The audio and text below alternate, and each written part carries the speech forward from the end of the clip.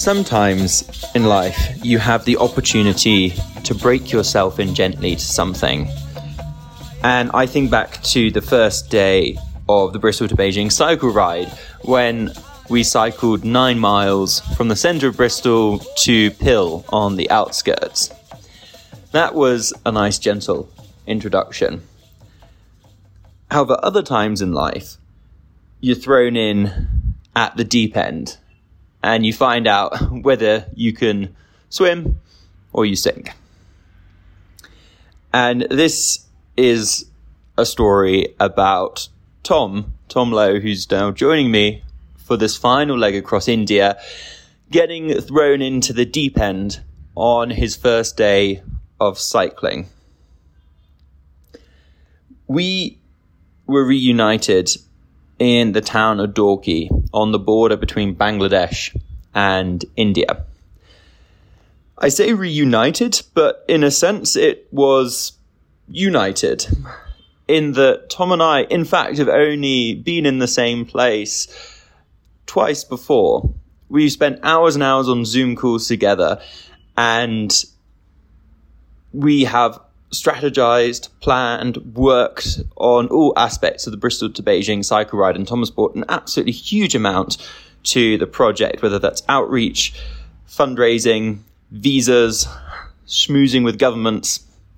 Tom has been a huge, huge help. And so I've been really excited to share this ride, the reality of it on the ground with Tom. But perhaps the reality came a little bit too hard on our first day together. So we met at the frontier town of Dorky. It's a very wet place. It's pretty out the way. It is sort of in the back of beyond. It's on the far side of the Meghalaya mountain ranges from Assam. And, you know, there's a few small cafes. There are a few veg sellers. There's one State Bank of India branch, but there's not much more than that in the town. And on our first morning, it was chucking it down with rain. So we were waiting in our guest house before we got going. And I went for a run that morning, and I got absolutely soaked within about 3 minutes.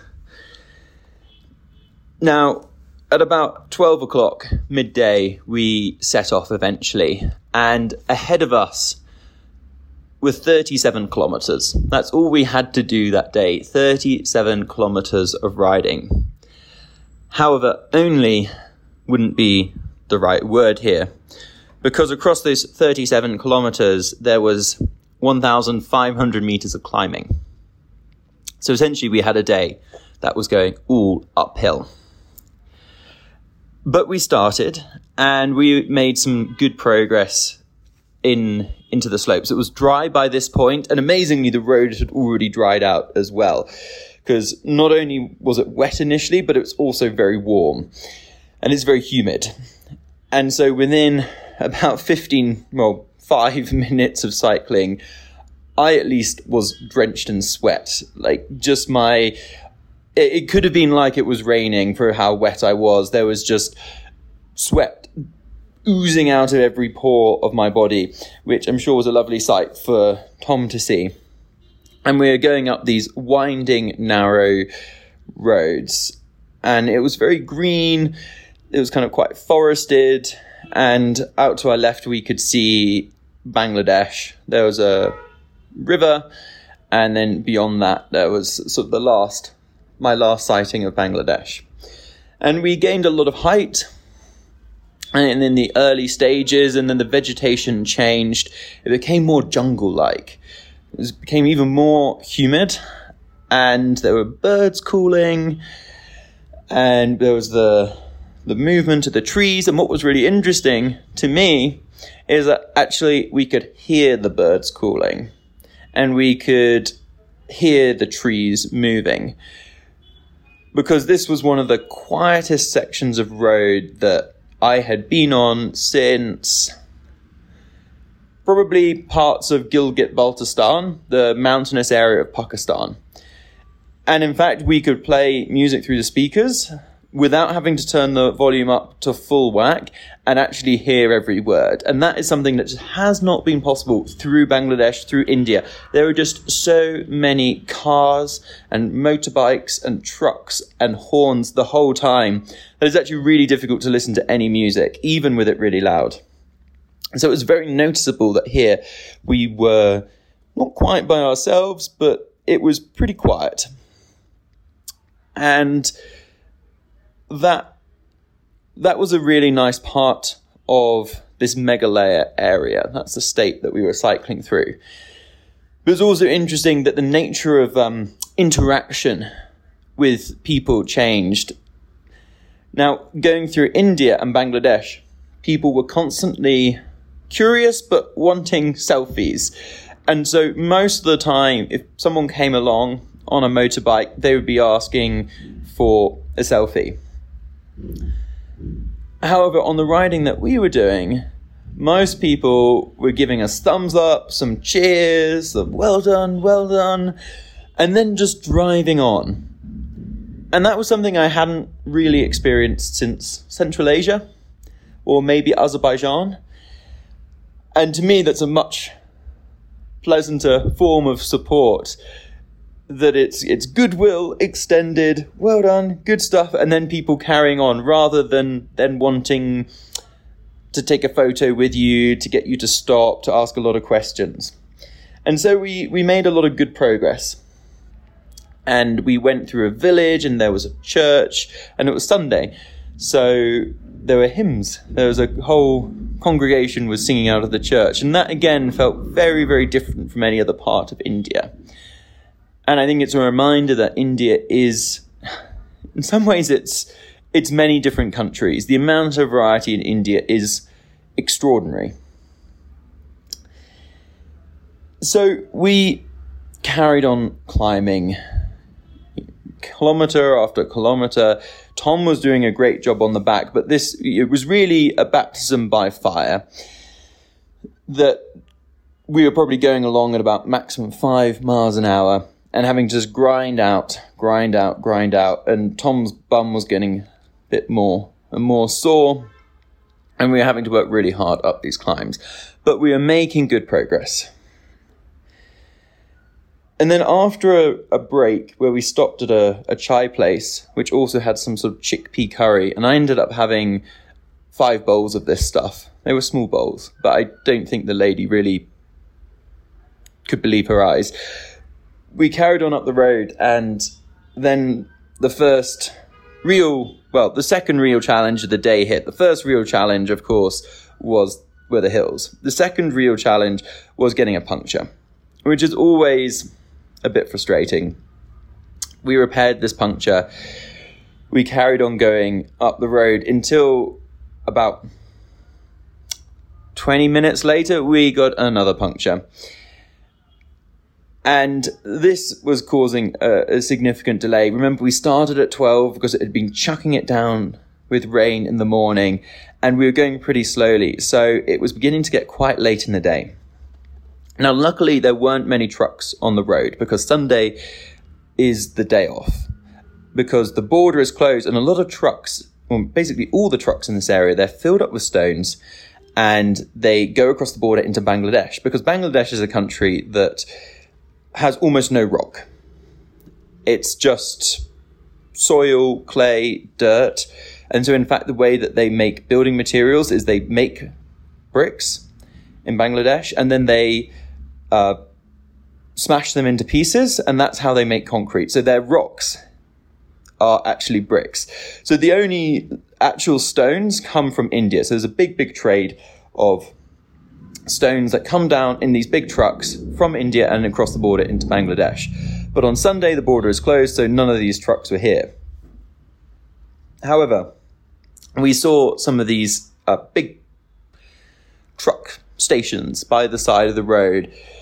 And as we were broken down with our second puncture, Tom got chatting to a few of these guys, and they are so young. These are like 16, 15, 18-year-old kids driving these huge trucks, seeming pretty friendly, but at least on their day off, like a lot of them were, let's say, at least a bit tipsy.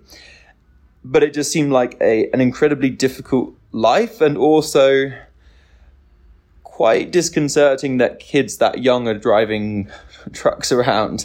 So we were pretty grateful that we weren't sharing the roads with the trucks that day. And that made a huge difference. Tom said the day he came over to Dalkey in a taxi, he just said the road was packed full of trucks, which would have made things a lot worse. Anyway, so we repaired the puncture for the second time. I was feeling a little bit low on food. Tom was doing very well, but with a slightly sore bum, but like impressive amounts of chat all the way through. He complimented me on some of my cycle steering. He's saying, I really like the way that you kind of contour across the road. You go from the left to the right, ease out the gradient. And I was like, yeah, that's just me wobbling across the road because we're not going in such a straight line up it. But, I like to pass it off as all part of the plan. Now, it got to the back end of the day. It was beginning to get dark. And then this is when things really began to get tough because it started raining again. Now, Meghalaya is one of the wettest places on Earth. And the rain does not disappoint. It is not a drizzle. It is not heavy. It is biblical. And when it started to rain, within about a minute, we were just drenched through, and I could feel my cycle pads sort of swimming beneath me. It was like sitting on a waterbed or something, but not in a good way, not in a comfortable way. And we still had probably about an hour and a half, 2 hours of riding ahead, just up this hill. And it wasn't too cold at this point, but we were just getting soaked through. And then the wind started, and that really began to chill us off. And we sort of just kept going, and I was thinking, actually, at this point, if we have another puncture, we are going to get really cold, because we'll stop moving, we'll be soaked through, there's this wind that's stripping off all our heat. And we went through another town that was getting us onto the final approach to where we were staying that night, which was with a wonderful guy called Victor, who had invited us to stay at his retreat. And I just remember at this point it got dark, and it was still absolutely raining it down as hard as possible. And we were just passing these shops. And Tom said to me, look, I don't think they're even impressed anymore. I just think they're sorry for us. And we were pretty much one of the only things out on the road, certainly the only uncovered thing. All the motorbikes had disappeared. And as we went up through this town, we got a bit higher. And as we exited the town, we faced our final big challenge of that day, which was then the fog that came in. So it was wet, it was cold, it was windy, and then we entered this thick fog.